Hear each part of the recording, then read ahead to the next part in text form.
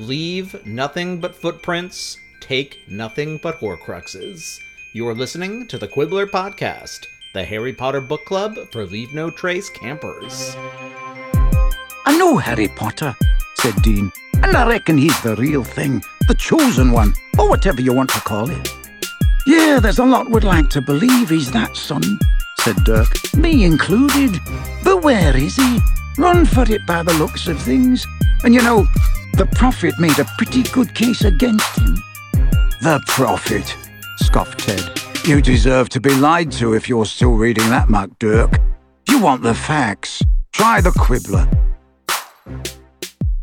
I'm Heather Price-Wright. And I'm Alex Dallenberg. Hello, we're back post-Twilight. So hopefully that was an enjoyable little interlude for you all in the spookiest of seasons. Now we're past spooky season and into a time of abundance and giving thanks, which is the opposite of the chapters we are reading this week. It's not Christmas season yet. No, Thanksgiving. Yeah, no one is allowed, you're not allowed to play Christmas music. You're allowed to do whatever you goddamn please. Okay, are you kidding enough. me? No, I have no rules about the kind of entertainment people engage in any time of year. I just think you gotta keep some of your Christmas powder dry, right? If All I Want for Christmas Is You brings you joy in fucking June, listen to it. No, I'm 0% in. I don't like it when stores take Christmas stuff out because it just feels that's a battle we lost very long ago. assaultive. Yeah. But in terms of people individually experiencing joy leading up to a holiday, yes, do that. Honestly, there's way too little joy right now. I was just shocked when I saw like so many posts saying, oh, Halloween's almost over, that means it's Christmas time. And I was thinking, no, it's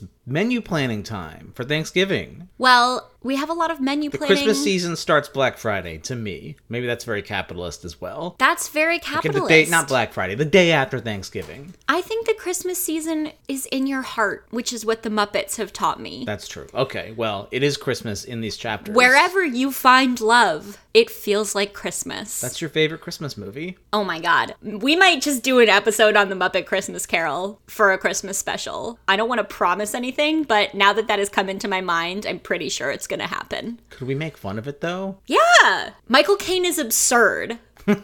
He's perfect. Okay, I haven't even told you what chapters we're reading. There's a lot of menu planning. We are reading the chapters called The Goblin's Revenge and Godric's Hollow in Harry Potter and the Deathly Hallows. You will hear Alex being a Grinch in this episode, apparently. I'm not a Grinch, I'm just to everything there's a season. Wherever you find love. Okay, fair enough. It feels like Christmas. I'm actually not a huge Christmas person. I just don't resent people for experiencing joy during whatever time of year they need that joy. Also, it's dark as fuck. So you know what? Listen to whatever music gets you through these days. That's true. We are recording this on the first. We're recording this on the first day of standard time. The clocks just fell back. So my seasonal affective disorder is whooshing toward me like a veritable Dementor. Listen to Christmas music if you must. You will also hear spoilers and cursing and some adult themes in addition to seasonal affective disorder. This week's adult themes are meal planning, cabin fever, antiquities fraud, fugitives, and, fittingly, holiday depression. Alex, what happened this week? In this week's chapters, Harry walks into the woods and finds a gnarled old tree to bury Mad Eye's eye. Which is the stupidest thing he does maybe the whole book. Dumb fucking move, man. Keep this thing. This is one of the great magical objects of our time. This should be a hallow, frankly. Also, you're spending like half an hour or more every time you set up camps casting defensive spells. I don't know, maybe it would be nice to have an all-seeing eye to look for fucking intruders. Also, he marks the spot with a cross, which takes us all the way back to the first book where we were like, are wizards Christian? I think they're like culturally Christian or something. A cross is not They're culturally Christian. A cross is religiously Christian. Okay. We don't need to linger here, but like, I don't know, put the fucking Deathly Hallows or something. Well, no, because that's like a swastika. It's complicated. Okay, it's complicated, as we learn. Okay, well, this was the first paragraph of the first page. This is the first thing that pops into Harry's mind. I think it's fine. But also, it's the stupidest thing in the universe to not keep this eye. This thing is so dead useful. Also, it's not like it's Mad Eye's literal eye. It's not his body part. It's just the thing he owned. Yeah, and you could use it to see shit. Like, it seems like a machine, not his body part. It can see through, like, stone walls. Keep this thing, good God. I mean, Harry he's leading with his heart, you know? Okay, well, in this case, he should have led with his fucking brain. Anyway, go on. So after burying Mad Eye's eye, Harry goes into town for food, but he finds it crawling with Dementors. He finds, to his horror, that he can't cast a Patronus. Harry feels deeply ashamed and inadequate, so basically he's suffering from ED in this chapter. Enchantment Dysfunction. I hate you. Ron is enraged because he's hungry as fuck. They're just eating nothing but, like, mushrooms and, like, fish that they don't really know how to prepare. Hermione realizes that wearing the Horcrux is the problem. Harry takes the Horcrux locket off, and he realizes he feels much better. So that's probably why he wasn't able to cast the Patronus, but still, he doesn't want to just leave the Horcrux laying around. So the trio resolve to take turns carrying it, even though if you wear the locket, it makes you feel like shit and super depressed. So that's a bummer. The trio's moods shift wildly based on whether they've had anything to eat. Ron is especially irritable. Harry, though, is kind of used to it because he didn't get a lot of food growing up. So the Dursleys left him with some practical survival skills. I think we call that grit. Harry does have grit. Harry has grit. That is actually one of Harry's chief qualities. Growth mindset. He doesn't have fixed mindset. As all of the sort of, like, pseudo-academic babble goes. Instead of becoming an orar, Harry just should have become a motivational speaker. Yeah, he's a perfect TED talker.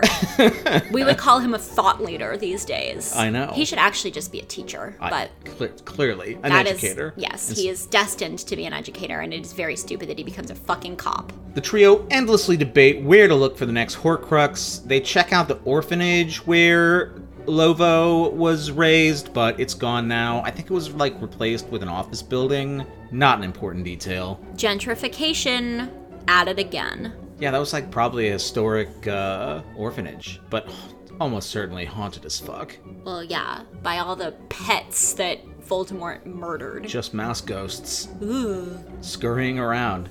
Harry catches Ron and Hermione secretly talking together, probably about him, so there's some intergroup tensions. One night, Ron is especially grumpy. He complains that his mom can make good food appear from thin air. Why can't they? They're all eating this, like, disgusting, charred, gray fish.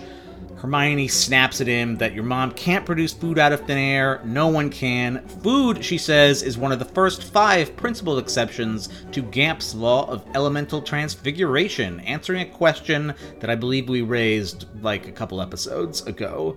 Basically, you can't make food out of nothing. You can summon it if you know where it is. You can transform it, and you can increase the quantity of it if you've got some already. So, Ron's mom was still, like, procuring food, and obviously, like, the house elves at Hogwarts were, like, making the food. And anyway, Ron's just fucking cosseted.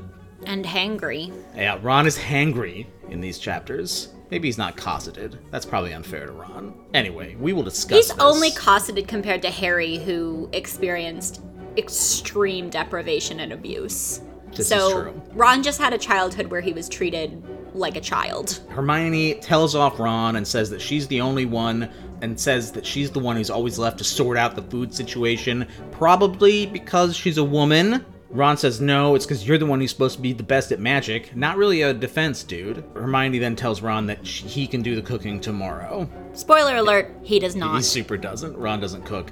During this argument, Harry tells them all to shut up. He hears something outside. They use extendable ears to eavesdrop on a group of hikers, I don't know, wanderers, people in the fucking forest who are outside the tent along the riverbank where they're camped. The group includes a pair of goblins, Ted Tonks, Dirk Cresswell, who you might remember was outed as a Muggle-born in the Ministry of Magic. He used to work for the Goblin Liaison Office. And motherfucking Dean Thomas. They're all on the run from the new Voldemort Death Eater regime, and they go fishing for salmon. Fishing is super easy if you're a wizard because you just say, Accio salmon. Which, why didn't the trio do that? Well, Hermione says that Harry was the one who caught the fish. Maybe he just doesn't know the names of fish? That actually makes sense. It seems like the goblins in particular have a better sense of the kind of like natural world, and so they were like, oh, it's salmon season. Accio salmon. Harry's just like, Accio fishy fish. I also like that the goblin language is called gobbledygook. Amazing. That's a favorite thing in here of mine. It's a sweet little detail. While the trio are eavesdropping on the group's conversation, we learn that Dean is on the run, not because he's a Muggle-born. We learn that Dean doesn't know if he's a Muggle-born or not, because his dad left his mom when he was a kid, but he has no proof that he's a full-blood wizard, so he is on the lam. And Dirk Cresswell was able to escape before he was sent to Azkaban by, like, overpowering a confounded or imperious Dawlish, who's, like, constantly getting his, like, shit wrecked. Dawlish is an idiot. Yeah. Also, maybe this is too controversial a take, but is it fucked up and racist that one of the only black characters in this entire series has an absent father? Yeah. I don't love that. I don't know what to say about it. It's pretty racist. That's... Even in the wizarding world, apparently we have really negative and nasty stereotypes about black fatherhood. Doesn't Blaze Zabini have some, like, situation as well? Yeah, his mom's a black widow. Oh, yeah. She just kills her husbands. Whoa. Which is different. Anyway. But also, violent and broken home. Dang, so, dude. Come on, J.K. Rowling. All right. Jesus Christ. What the fuck? Right? Isn't his mom, like, an infamous murderess? Mm-hmm. Yeah. Honestly, that's kind of cool. It's not actually cool, but that's a good story. The fact that Dean's dad is just not in the picture feels like a stereotype J.K. Rowling did not need to invoke here, with literally the only black Gryffindor besides, I think, Lee Jordan. Oh, that's true. But we don't know much about Lee. Well, Lee becomes important in a few chapters. Oh, shit. He does. Never mind. Yeah, Anyway, also, Ted asks the goblins why they're on the run. He says, I had the impression that goblins were on the side of you-know-who on the whole. One of the goblins says, you had a false impression. We don't take sides. This is a wizard's war. Both of the goblins are in hiding because they turned down requests by the new powers that be. Yeah, one of the goblins, oh god, what the fuck is his name? We wrote it down. Gornuk. Gruntface? Gornuk says he refused what I considered an impertinent request, duties ill-befitting the dignity of my race. I'm not a house elf. The other goblin, who is motherfucking Griphook, Harry's banker, who you might remember from Harry Potter and the Sorcerer's Stone. Griphook says he was in a similar situation. Gringotts is no longer under the sole control of the goblins, and I recognize no wizarding master. Griphook says he got a small revenge before he went on the run, though. Severus Snape, now the headmaster of Hogwarts, asked him to take the Sword of Gryffindor out of Hogwarts and lock it up in Gringotts after some students tried to steal it, led by, we learn, Ginny Weasley. The sword was a fake, though, Griphook realized, but he didn't bother telling Snape. So whatever fucking sword was in Snape's office was not the real Sword of Gryffindor. This group also discusses the subject of Harry Potter while they're sitting around eating some delicious smelling salmon, because I guess goblins or whoever's cooking this is just way better at preparing fish than the trio. Dirk says he's not sure what to believe about Harry Potter. He's not sure he believes the rumors that Snape killed Dumbledore. Dean sticks up for Harry and says, I know him, he's the real deal, he's the chosen one, or whatever you want to call him. Ted tells Dirk to stop reading the Daily Prophet and start reading The Quibbler, which under Xenophilius Lovegood is instructing readers to help Harry Potter however possible if they want to defeat the Dark Arts. Dirk, though, wonders where Harry is. He says if he's the chosen one, shouldn't he be out there rallying support? Dean and Ted say that it's like an accomplishment, just like not being captured and killed by the Death Eaters, which, you know, based on what we've seen so far, fair. So, Dean and Ted are on an excellent adventure. After this group packs up, the trio reel in the extendable ears. Hermione immediately pulls out the painting of Phineas Nigellus, the former Hogwarts headmaster, which she had stuffed in her bag to keep from spying on them in Grindelwald Place. They interrogate Phineas about the Sword of Gryffindor, but before doing that, they conjure a blindfold and put it around his face. Is that like a paint blindfold now? Like, how do they put this blindfold in the painting? We just can't go down this road. They don't paint it into the painting. They just, like... conjure it within the world of the painting. I don't know. Anyway, there's some fucking metaphysics there. But they interrogate Phineas about the sword. Phineas is like a dick in a hilarious way. They ask if, like, maybe the sword was taken out for cleaning. Phineas says goblin-forged armor doesn't require cleaning. It repels dust, and it only imbibes that which strengthens it. Phineas says the last time the sword was taken out of its case, it was because Dumbledore used it to open a ring. So, holy shit, they realize that the Sword of Gryffindor can be used to destroy motherfucking Horcruxes. Because it imbibed the basilisk venom, which destroyed Tom Riddle's diary in Harry Potter and the Chamber of Secrets. I just want to blow up Alex's spot briefly. He tried to say that the first time, and he said basilisk venom, which was a very funny Spoonerism, so I wanted you all to know it. I should do a whole summary in Spoonerism sometime. No, that sounds would be awful. Hilarious. People would love it. Like, Lurdy Dies, which the Capital Steps do. That is a very obscure reference. That is a deep pull. My dad will get it. He will. Also, Ginny and her accomplices, which were Neville and Luna, are fine. They were punished, but, you know, they weren't, like, physically damaged. They just got, like, extra bad detention or whatever Snape is doing these days. Harry and Hermione feel triumphant about this new revelation, but Ron is not having it. He says, Jesus fucking Christ. He doesn't say Jesus fucking Christ. He's like, don't expect me to skip around because there's like some other damn thing we have to find. Just add it to the list of other stuff we don't know. This leads to a furious row between Ron and Harry. Ron says to Harry, we thought you knew what you were doing, but you don't know what you're fucking doing. And Ron accuses Harry of not caring what happens to Ginny or his family.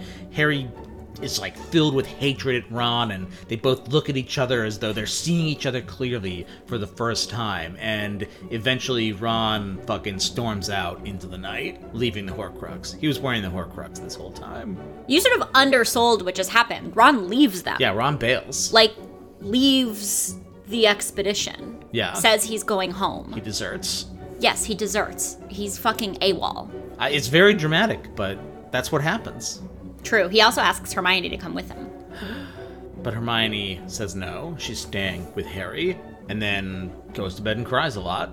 Understandably. Yeah. So they hang around by this fucking river for the next few days. Both of them are kind of hoping that Ron will show up again, but Harry realizes it's a lost cause. Also, he wouldn't be able to find the tent again because they've protected it with all these enchantments.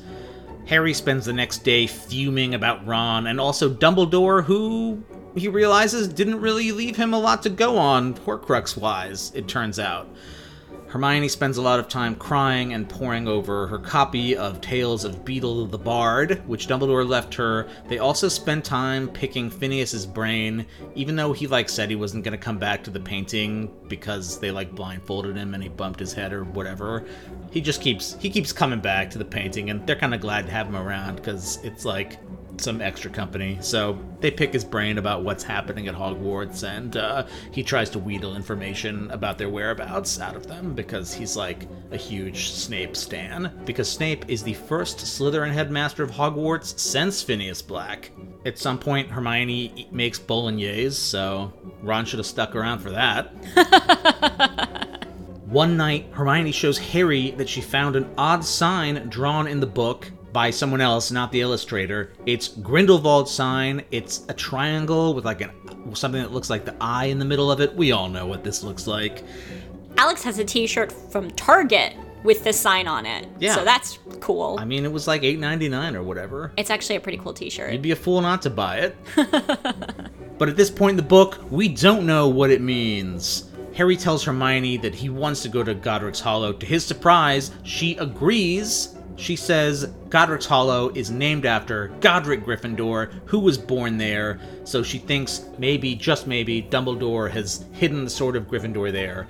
Hermione says that lots of wizards moved there after the Statute of Secrecy went into effect in 1689 because they formed these, like, underground wizarding communities. Also, Hermione's the only one who's read a goddamn book. I can't believe that it doesn't occur to Harry Potter that Godric's Hollow is named after Godric Gryffindor. Maybe he thinks Godric is just, like, a common wizard name. Like, it's the wizard version of John Harry or just something. doesn't pay attention. No. She asks him. When he's like, what do you mean Gryffindor's from there? She's like, it's fucking named after him. It's called Godric's Hollow, Harry. And then she asks him, she says, did you ever open a history of magic? And he's basically like, nah. She did all their fucking history homework for them. Yeah, it's unreasonable. What the fuck? Harry should have been held back a year, but whatever. Anyway, Harry doesn't really care about Hermione's theories that the sword is there. He just wants to go see where his parents lived. They also think it might be possible that Dumbledore left the sword with Bathilda Bagshot, the author of the History of Magic. So they're gonna go to Godric's Hollow and, like, basically take a Bathilda Bagshot. Oh my god, that was good. Hilarious. You're proud of that one. I am proud of that one. It'd be hilarious if Bathilda Bagshot, in her younger days, was a basketball player, and that was her nickname, Bathilda Bagshot. I think at this point we've overtrodden this joke. Are there bank shots in Quidditch? Could she have been a Quidditch player? I don't know There's what a probably bank shot is. A bank shot in basketball is when it goes off the backboard, So I guess it could... but it's more of like a pool thing. You do like a bank shot. Okay, It's like go off on. the side. I don't... Bank shots, Bathilda Bagshot. It's a funny joke. Everyone laugh. They use Polyjuice Potion to disguise themselves as Muggles and apparate to Godric's Hollow. They sure seem to have a lot of fucking Polyjuice Potion. Yeah, I have a lot of questions about where it's coming from. It's very hard to brew. Remember how fucking long it took them to make It takes Polyjuice the Potion? entire first half of the book. Chamber of Secrets. In Chamber and of now Secrets. they're just like, should we just randomly disguise ourselves? They must have had... Am I not remembering some part in this book where Hermione says, oh yeah, I packed like 10 gallons of Polyjuice Potion? No, but that seems like it must be what happened. Anyway, this is just like their all-purpose... I mean, it's really useful, Yeah, but they clearly, do use but it like I mean, 4 times in one book. It's a little bit redundant. And then they use it again in Cursed Child. Oh my god, that's right. And again, they don't brew it. They just have it. They just have it on hand. I don't know, man. The whole deal is that it's one of the most complicated potions wizards can make. Yeah, you can't just pick this shit up at like the there's corner a pharmacy. huge plot point in an early book where Hermione's like, this thing is basically impossible to brew. And then it turns her into a cat. Yeah, that's fucked up. And now they're too. just like, let's just grab some fucking hair from people and we're ready to go, man. They just hang out outside like barbershops or whatever. I don't know. Okay, anyway. But yeah, I have that question too. I don't know where this is all coming from. There's so much Polyjuice Potion. So they apparate to Godric's Hollow. Jim Dale changes his voice to just some random other British accents. It's very disorienting because they're disguised. Oh. And their voices change. Wow, that's deep tracks. I know. Jim Dale pays the fuck attention. He does, anyway. It is Christmas Eve, judging by the sounds of carols coming from the church and various merriment in the local pubs. They walk by an old war memorial, which, as they approach it, transforms into a statue of James, Lily, and Harry. So, still kind of is a war memorial from the Wizarding War. Harry and Hermione also walk through an old cemetery. The tombstones have the names of old wizarding families, like the Abbotts. They find the grave of Kendra Dumbledore and her daughter, Ariana, with an inscription, "Where your treasure is, there will your heart be also." Is that a clue? That's a clue, It must right? be a clue, because Harry thinks to A himself... clue! Because Harry thinks to himself that Dumbledore is clearly the person responsible for the inscription, because he would have been, like, the head of the household after Kendra died. Harry feels very bitter about the fact that Dumbledore never shared this part of his life with him. They both have this connection to Godric's Hollow, and they have family buried in this graveyard. He thinks we could have visited together. That would have been a bonding experience. but it never happened. They find an ancient grave marked Ignotus that has the triangular mark on it. Again, Another I clue. don't remember. Another clue. A clue. A clue. From now on, we're just going to have to do Blue's Clues. Because I don't remember what any of these things mean, but a clue. Finally, they come upon the graves of Harry's parents. Their grave says, "The last enemy that shall be destroyed is death." Again, a clue. A clue. Harry wonders, isn't that a Death Eater idea? Why is that there? Hermione says it doesn't mean defeating death in the way the Death Eaters means it. It means living beyond death. Like, there's something after death. Harry is grief-stricken and thinks, no, they're not alive. They're under the fucking ground, and I'm an orphan, and everything fucking sucks. He's very sad. He weeps. He briefly wishes he were dead, Yeah, which is actually the first time we've ever seen Harry do that. He has an enormous amount of grit. But yeah, there's a moment where he's like, I wish I was under there with them. Very uncharacteristic. It's an extremely sad fucking chapter. Yes. Sorry to be flip about this. Yeah, it's actually really moving. And we're not doing that justice, but Just go read it. Go read it. It's beautiful. It's actually beautifully It's written. incredibly affecting. Hermione then takes her wand and conjures a wreath of Christmas roses, which they lay on the grave, and then Hermione and Harry leave the cemetery. And that's what happens in this week's chapters. So very on trend. A fair amount of the first chapter is about meal planning, which in this case is not making a bunch of protein-heavy health meals to put into little Tupperwares on Sunday afternoons, but actually figuring out how to get enough sustenance to survive. My mother, said Ron one night as they sat in the tent on a riverbank in Wales, can make good food appear out of thin air. He prodded moodily at the lumps of charred grey fish on his plate. Harry glanced automatically at Ron's neck and saw, as he had expected, the golden chain of the Horcrux glinting there. He managed to fight down the impulse to swear at Ron, whose attitude would, he knew, improve slightly when the time came to take off the locket. "Your mother can't produce food out of thin air," said Hermione. "No one can.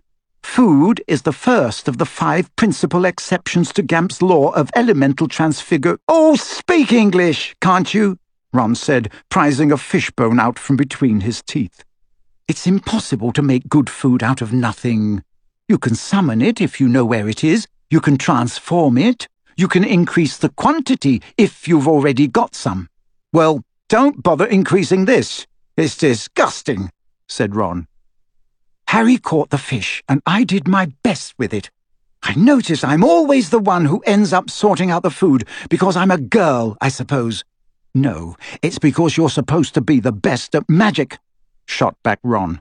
This is a really interesting Hermione moment because it's honestly the first time in a real way that she is fully bucked against the kind of expectation that she do all of the unrecognized labor for the group. Yeah. A couple times she's been like, I'm not doing your fucking homework for you. But the expectation that Hermione just sort of de facto provide for everyone is really sexist. And Hermione, for once, is like, this is really sexist, which I enjoy immensely. I mean, you know, Ron does nothing. Yeah, the distribution of labor is highly uneven. I mean, Harry helps out a lot. Harry clearly contributes. Yeah, he catches the fish. He goes to the store when he can. He helps do the protective charms. Ron doesn't even do any of the, like, muggle repelling charms. But clearly Hermione does the lion's share of just the sort of basics of keeping them alive in these camping trip chapters.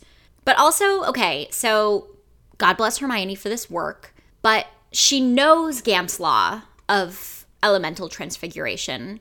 One of the tenets of which is that if you have food, you can multiply it. So why would they not just keep a small amount of their better meals, like when they have like eggs on toast or bolognese? Why not keep a little bit and just multiply it? Yeah, leftovers should not be a problem for wizards. Just carry a tiny little vial of leftover dinners and multiply them. I don't understand why they have to start from scratch every time once they have procured one kind of food. Maybe Ron is so hungry that he just eats all of it. Like has the last bite. And they're like, God damn it, Ron. We needed dinner that. tomorrow.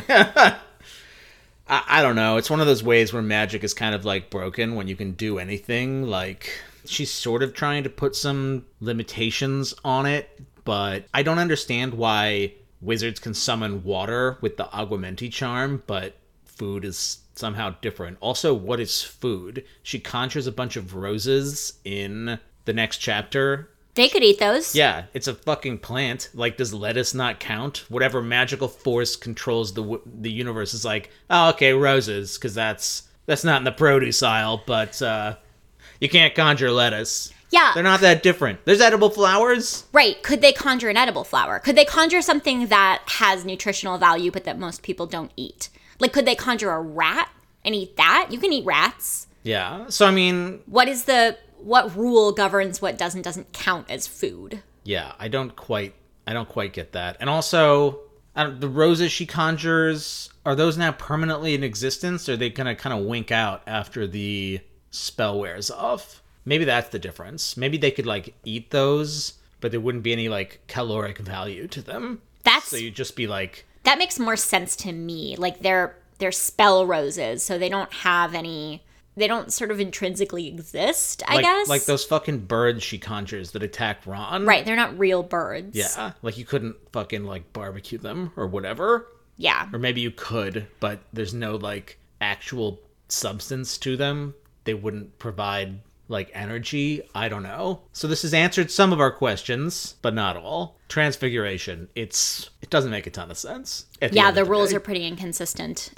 I do think that the obvious solution is make one thing. I mean, it is literal meal planning. Yeah. Just make a fuck ton of one thing and then keep replenishing it by magic. Yeah. So I feel Hermione's pain here, but also y'all are missing, like, a serious meal planning hack. I do like that hunger plays such a major role in governing their days in this chapter because it's such a basic and unmagical problem. It is sort of satisfying that there isn't really a magical solution. They have to deal kind of for the first time with very basic deprivation. Mm-hmm. Not like, oh, there's some sort of scary monster after us, but we might starve. Literal survival. And it does some interesting things with their three characters because Harry is the only one of them who has ever experienced deprivation. You know, both of them grew up. It's just sometimes you get these really useful glimpses of the fact that Harry grew up unloved and abused, and that shaped his worldview in ways that are so subtle. But yeah, Harry's like, oh, I'm actually fine. I used to be starved by my guardians fairly regularly. And Ron, meanwhile, who, you know, grew up poor, has some real problems, but Ron has literally never been hungry in his life for more than half an hour without somebody satisfying that hunger. And as a result is a soft boy. Yeah. Maybe because Mrs. Weasley knows that you can clone fucking biscuits. True. Mrs. Weasley does make a little go a long way. And is actually very, very good at... highly skilled witch. She is. She's really good at the kinds of spells that keep a family alive. But that's also a woman, like, fucking making sure Ron doesn't fucking starve to death by using her own, like, unrecognized... Well, maybe not unrecognized, because to Ron, the food just appears out of thin air by his mom. But she was clearly... Yeah, making a little go a long way. Yeah. Which he still, to this day, like, just sort of, like, takes for granted. Yes, he absolutely does. Even though he speaks very lovingly about, you know, his mom's, like, superlative kitchen skills. But he doesn't really seem to grasp, like, the full scope of her abilities. Well, and he tells Hermione, my mom can make food out of nothing. And Hermione's like, you weren't paying attention because that's not what she was doing.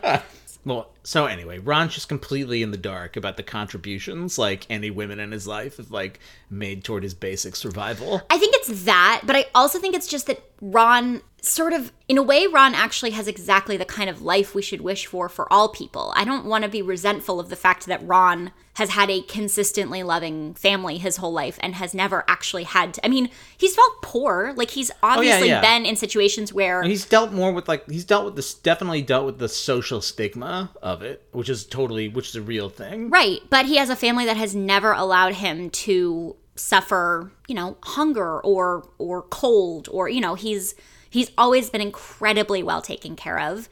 And that's not something we should be resentful of Ron for. And he has a family that loves him and takes care of him. And his experiences are real.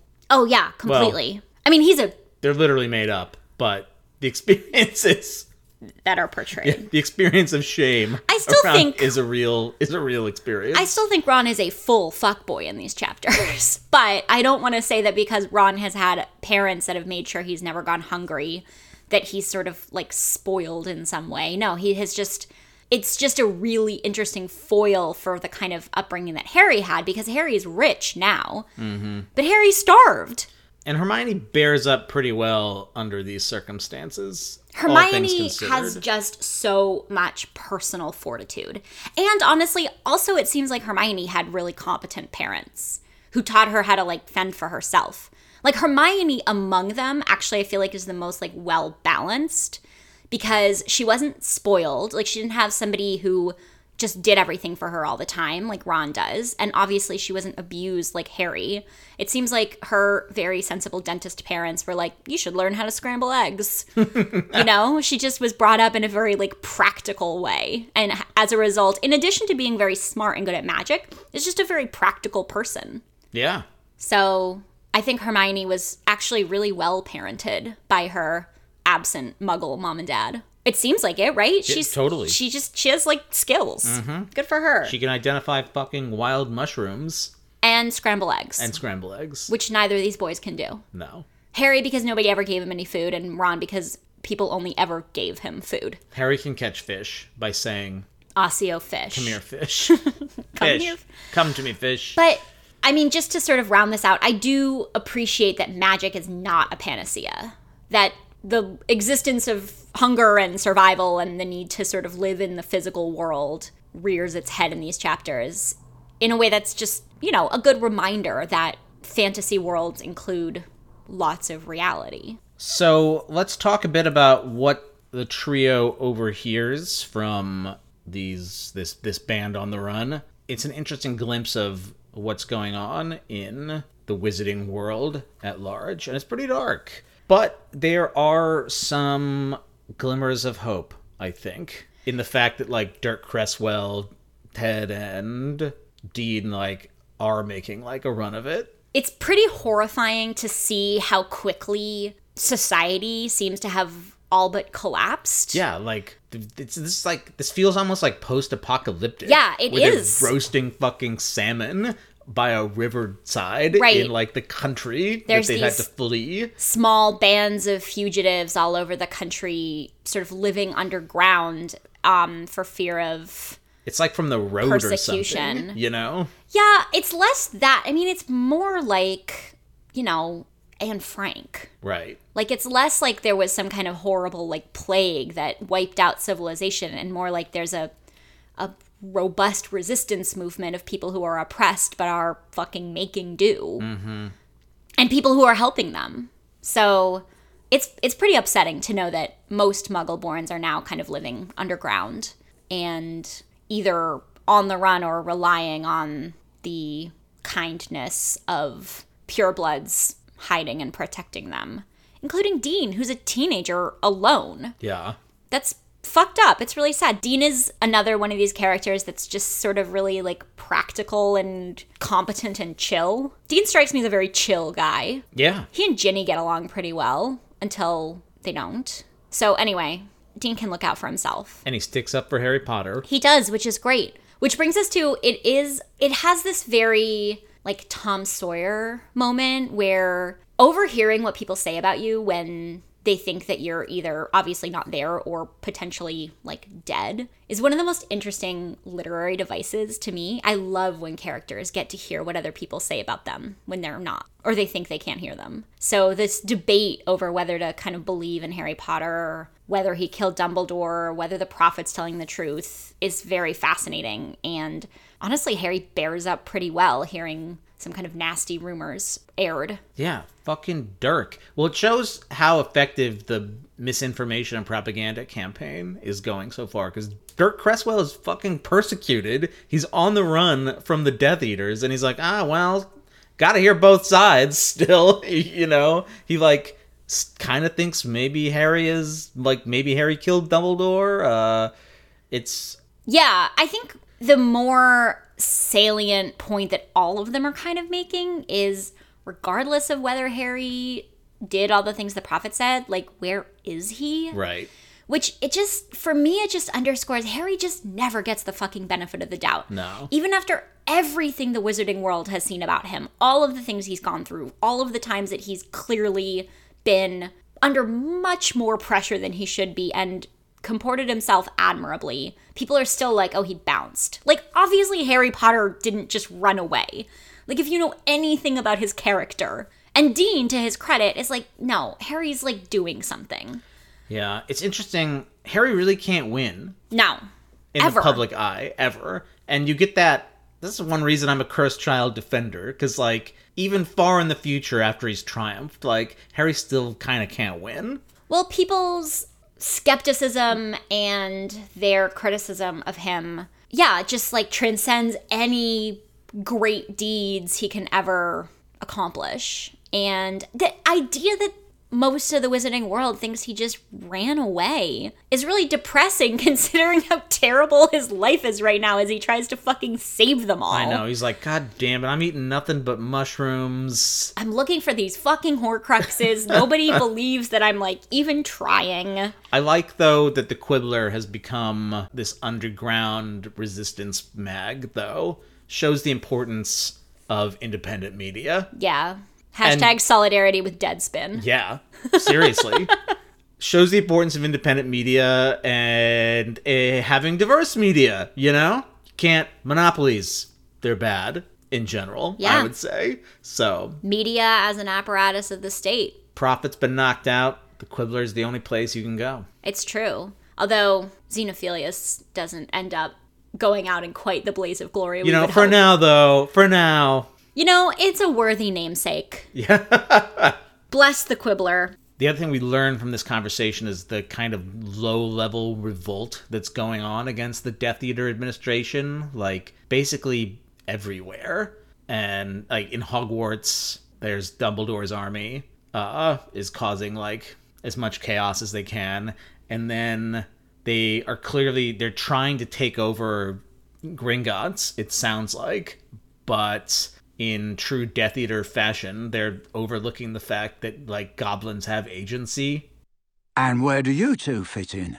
I had the impression the goblins were for you-know-who, on the whole.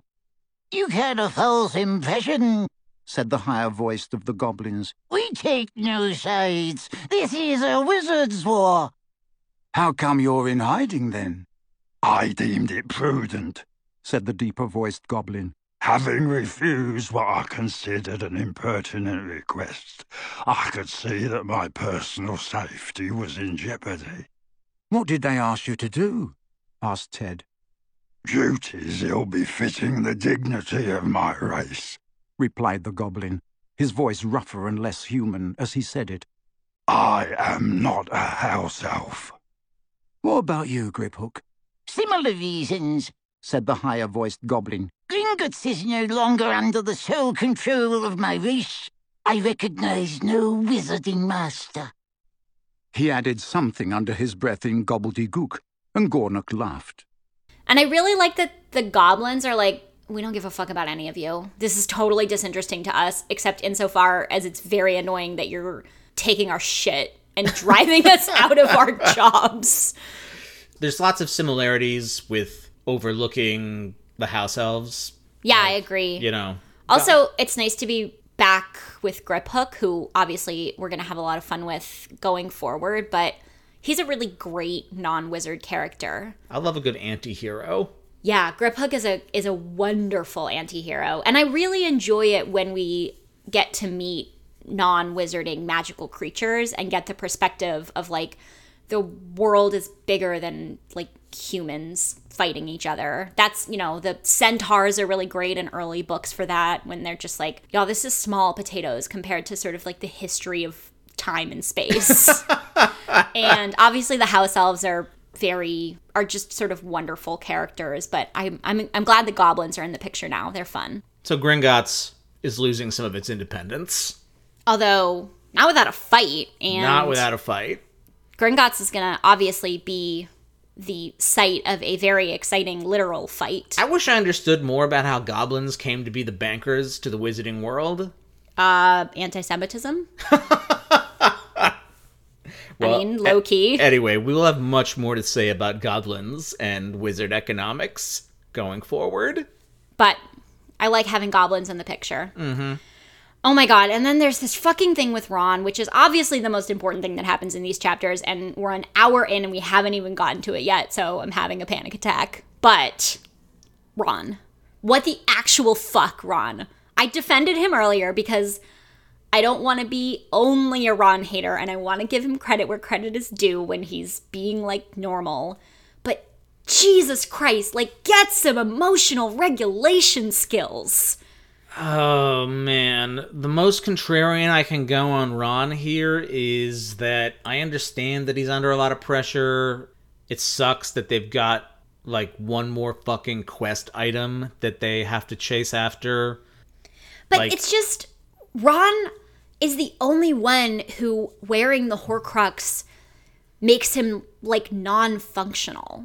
Harry and Hermione just both have a lot more grit and, yeah, just, like, emotional regulation skills. Like, it's like those two have been to therapy.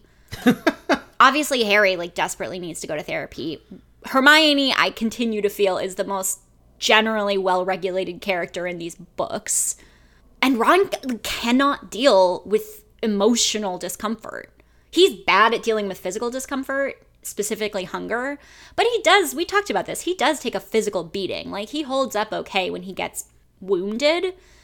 But any interpersonal conflict, any emotional discomfort, he goes off the fucking handle. Like, he is not well equipped to deal with uncertainty or fear or disagreement or any of this stuff. He just completely loses it. Yeah. You know, Yeah, like, even when they all have to wear the Horcrux, and even when only he's- Ron shuts down. I know, but even when he's not wearing a demon necklace, he has had moments like this in the books before. Nothing this extreme, but, you know, the whole deal with Crumb in Goblet of Fire, he, like, fucking lost his mind, or... Yeah, I mean, he's hot-headed. He is, despite the fact that he grew up poor, I do think he's spoiled. I think he's in very specific ways spoiled. I think he had parents who, in a loving way, shielded him from a lot of kinds of discomfort and never really learned good conflict resolution skills. And he has all these, like, weird brothers that he has these passive-aggressive relationships with, and none of the Weasleys, besides Ginny, deal with conflict super well. Like, Fred and George just make jokes. I don't know, Bill and Charlie have kind of bounced. He just hasn't learned great conflict resolution, despite being from a huge family. Yeah. What do you think plot-wise this does for us? Do you like this move on Rowling's part to kind of blow up the trio right here? I think this had to happen eventually. Yeah, I think so too. The perfect symmetry of their relationship, or the sort of the perfect, like, wholeness of these relationships, just, I think it's very realistic that it would buckle under pressure. And I think she's been building Ron up as the character to give into that pressure for the entire series. Like, this is not surprising. Mm-hmm. Yeah.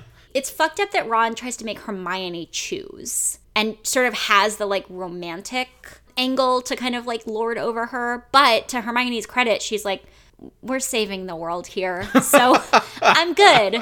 I'm good. And is very, very sad, but again, like, handles it like a champ. Definitely.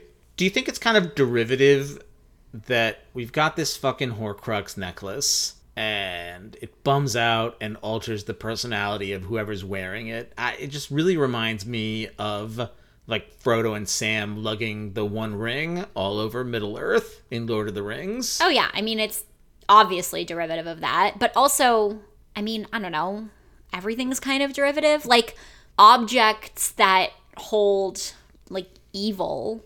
Like, J.R.R. Tolkien didn't invent that Right, no, either. I get it, yeah. He's not the inventor of the cursed item, but Right.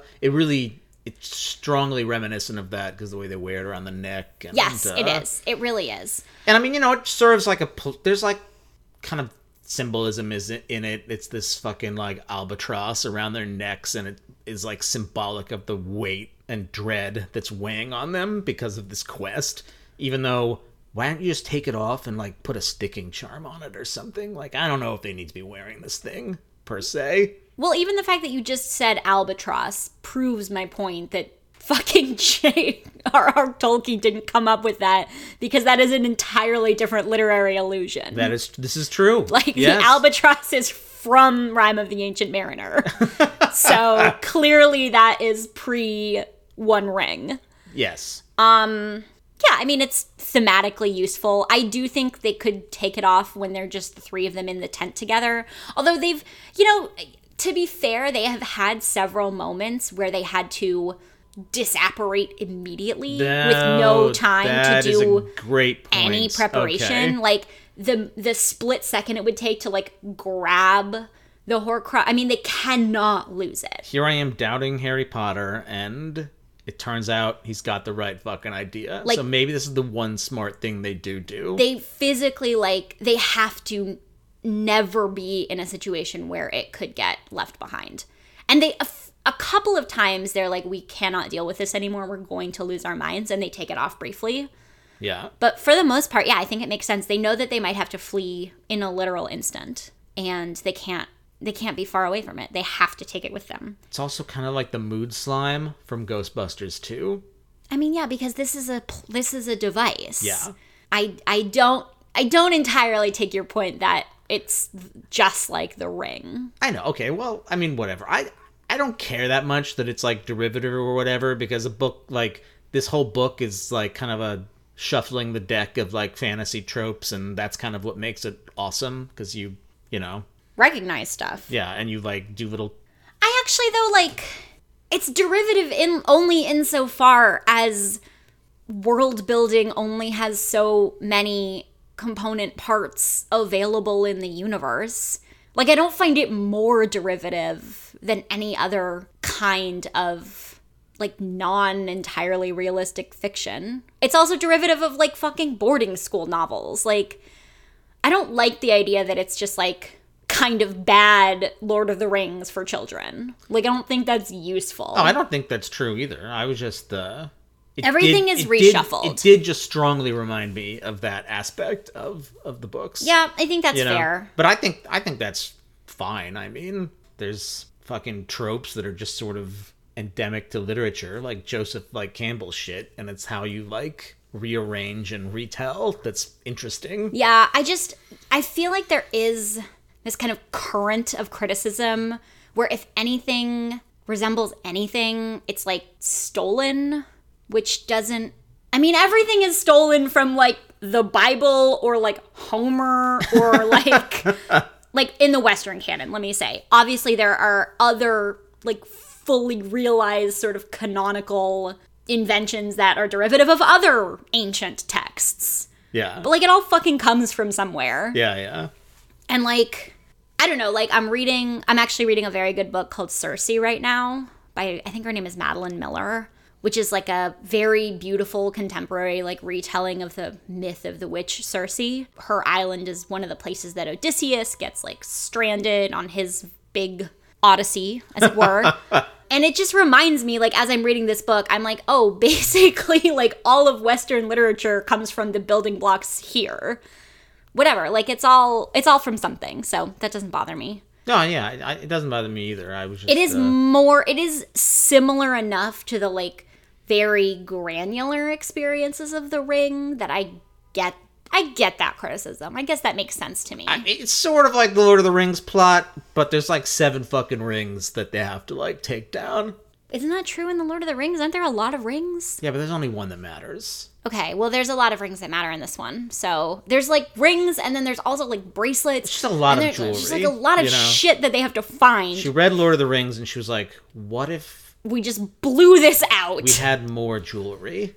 And in that way, Ron has a point, because he's like, are you really adding another fucking thing? And then wait till Ron finds out about the Deathly Hallows, because then we're going to have 2 full sets of this bullshit. So many side to quests. Pursue. Speaking of which, Ron's criticism that Harry, like, doesn't have any fucking idea what he's doing and there's no plan. Valid? Not valid? Like I said, I understand his frustration, but also it's like, as Harry sort of points out, you fucking signed up for this, dude. And this does not have guaranteed success. Was not fucking guaranteed.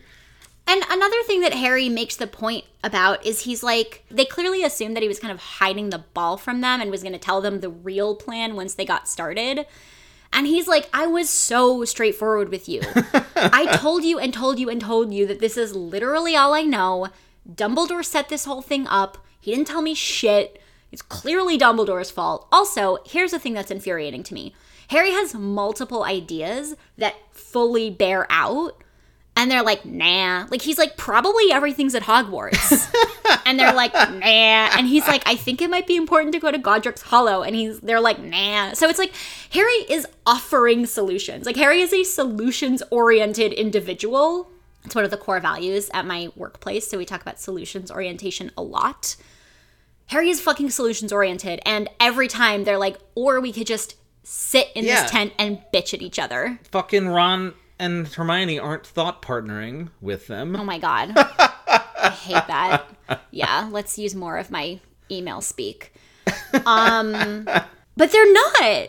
He's like, I really think there's more shit at Hogwarts. And they're like, probably there isn't. And he's like, okay, well, you offer a suggestion then. Harry has offered orphanage instead, yeah. But Eve, that was Harry's idea. Like, Harry has offered lots of suggestions and he gets shut down. Also, he's like, I think this thief thing is important. And they're like, no, that can't be important. And he's like, well, it's all Voldemort is thinking about. So there's something there. And again, they're just ignoring his insights and then complaining that he doesn't have any ideas. Very irritating. I would be very mad if I were Harry, actually. He's like being more chill than I would be. I blame this fucking cursed necklace. I blame Dumbledore. And Dumbledore. Honestly, yeah. This is all Dumbledore's fucking fault. Oh my god. At the end of the day. Ugh, all of it. All of it. Even the Grindelwald shit is Dumbledore's fault. All of it is Dumbledore's fault.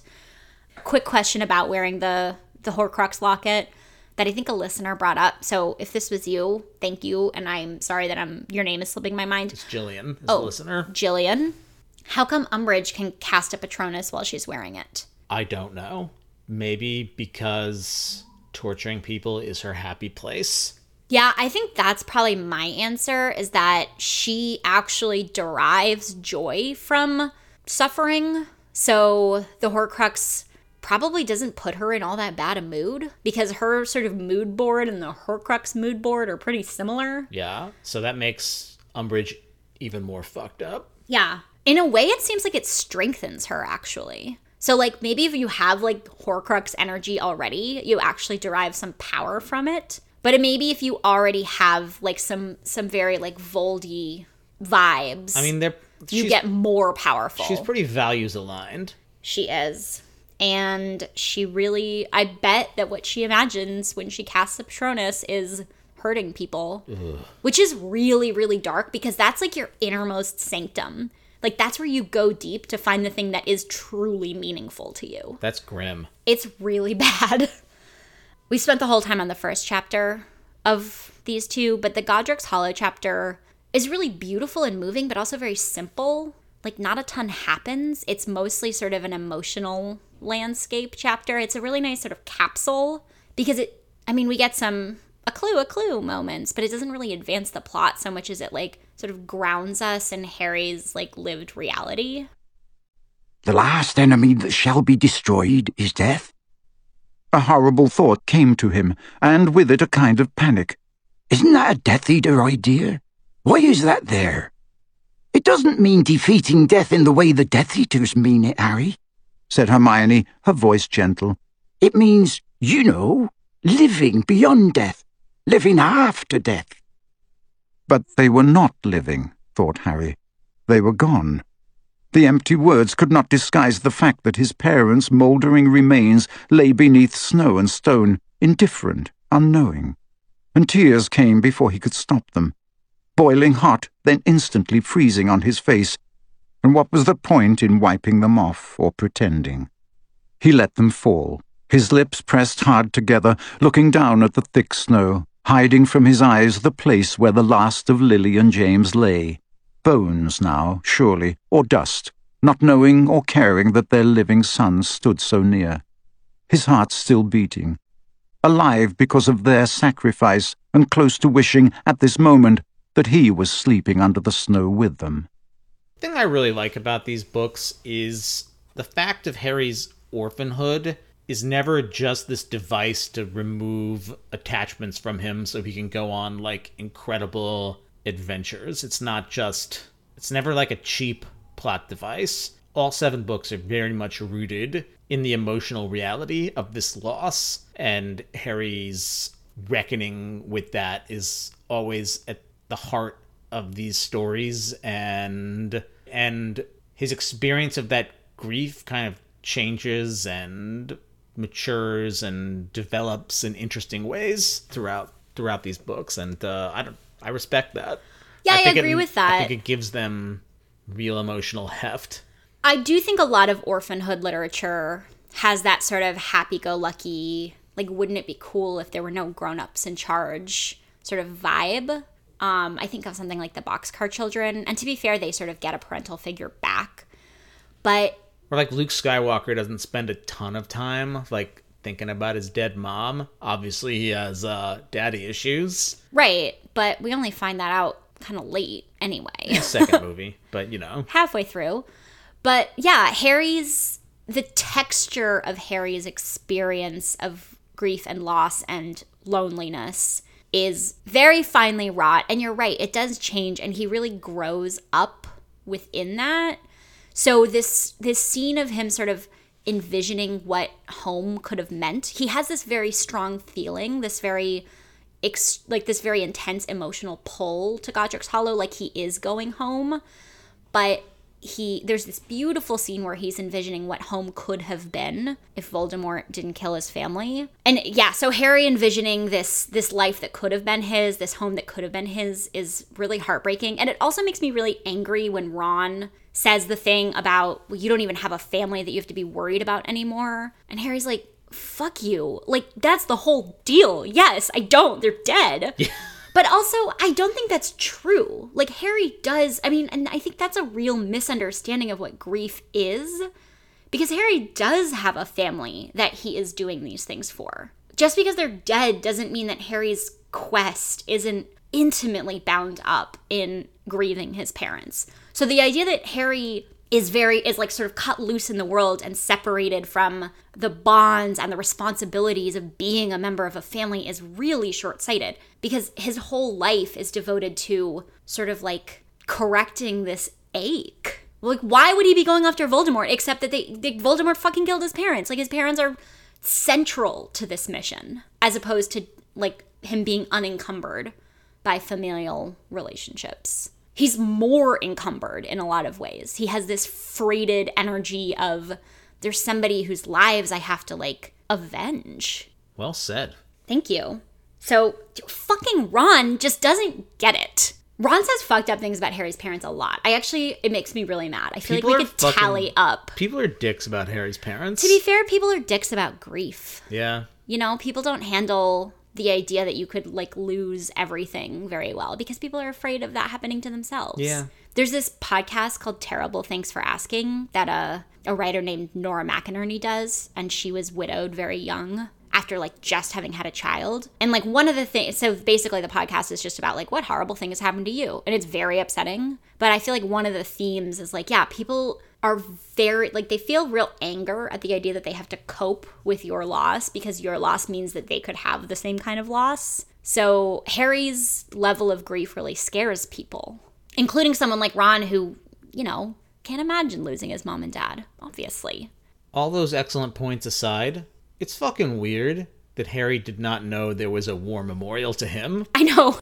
Nobody ever bothered to mention, like, hey, there's a big-ass statue of you, if you're interested. Nobody tells Harry anything. It's such a theme from Harry's life. No grown-ups ever bother to sort of tell him about his past in any meaningful way. Like, he gets these random tidbits. Well, there's the funny meme that a lot of people have shared with us. I forget which book it is, but it's just Dumbledore saying, yes, I didn't tell you that, or I forgot to tell you that. And it says, like, Harry Potter in one sentence. Yeah, basically. But, yeah, one of the things nobody ever mentioned was, like, there's like, a fucking, like, Washington monument of your family. Because isn't it an obelisk, and then it transforms into the statue if you're, presumably if you're a wizard? Yeah. Interesting. It's like they've they've co-opted this World War I like monument. It's honestly a cool enchantment. Like, I Yeah. think that scene is really visually interesting. I'm shocked the Death Eaters haven't ripped this thing out yet, Yeah, actually, that's interesting. especially since they changed the statue in the Ministry of Magic, because the Death Eaters understand the importance of public art and public history. Yep. And they know that revising our monuments goes a really long way into revising how we think about what has happened in our past. Yes. So Not maybe, that has any parallels. maybe the Death Eaters just can't see this thing, or, I mean, who the fuck knows? Who's your unsung hero? My unsung hero is Griphook and Grunky?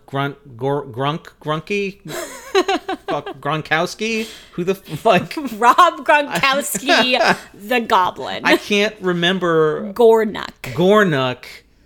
I just respect that, working for Gringotts, Death Eaters come and start, like, changing how business is done, and they're like, fuck this, we're out. Bouncing. There is sort of a kind of like a Nuns in the Sound of Music moment where they're like, it's not a real sword. We're not going to mention it. Like, we haven't, like, shot any Nazis, but we've sure inconvenienced them. The goblins aren't nuns, though. I also like the moment where Ted is like, aren't you guys with Voldemort? And they're like, why the fuck would you even think that? Like, is it because we're weird looking? Yeah. Do we look evil-ish? Which is basically what Ted is saying. Yeah. He's like, you seem dark. And they're like, that's rude. Frankly, we don't take kindly to that. That's fucking rude. My unsung hero is Phineas Nigellus. Phineas Black, who is just, like, here for the tea.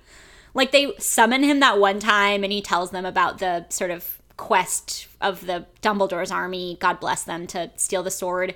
And then he's like, I'm never coming back. You guys are super rude. And then he's like, pretty often, he's like, hey, what's going on here? He lives for that just petty bullshit. Yeah, he loves to gossip.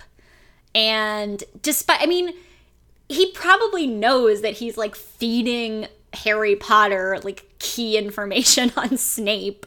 I also wonder what Phineas knows about Snape. I have no idea. Like, I my can't question tell. is, does Phineas, like, have the full picture? Because I would think yes. Phineas isn't a Death Eater. And Phineas has been in the room where it happens with Dumbledore, like, Having at those all conversations. times. Yeah, I think Phineas knows. But he doesn't want, like, Harry needs to be, like, kept in the dark until, like, the very end. Oh, yeah, no. Also don't think Phineas has any interest in helping Harry. He just likes to hang out and talk shit. And I feel like that's, like, fully my energy. And I really, really like Phineas just showing up to talk shit. Phineas is the Slytherin we deserve. Yeah, Phineas is an amazing Slytherin. He is, honestly, he's, like, not even a character. He's a literal painting. Or he's like, But he's a true fave. my life is just sort of boring. I live in a fucking painting. Like, let's see how this plays out. Yeah, it's just, like, he's got a good sort of, like, he's like a true chaotic neutral. And I just fully enjoy him. Also, chilling with Harry and Hermione is probably better than, like, talking to Snape about, I don't know, whatever fucking shit. God, Snape is just gloomy. He probably just sits there, like, quietly sort of, like, stirring his pensieve and looking like a bat. Looking at old pictures of Lily Potter.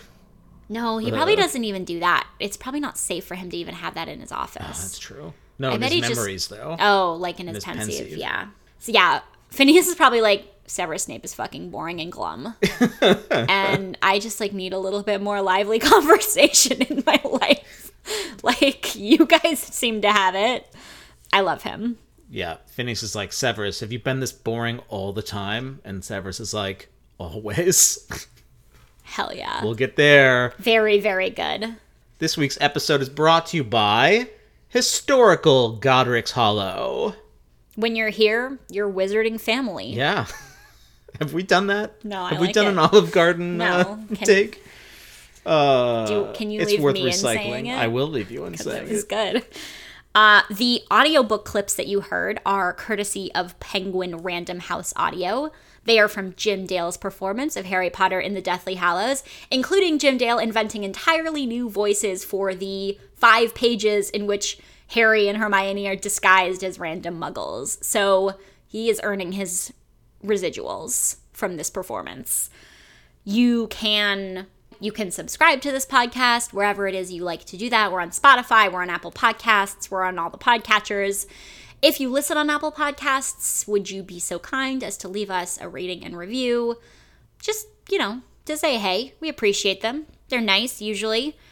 You can also find us on social media at Quibbler Podcast on Twitter, Instagram, and Facebook. You can send us an quibblerpodcast@gmail.com.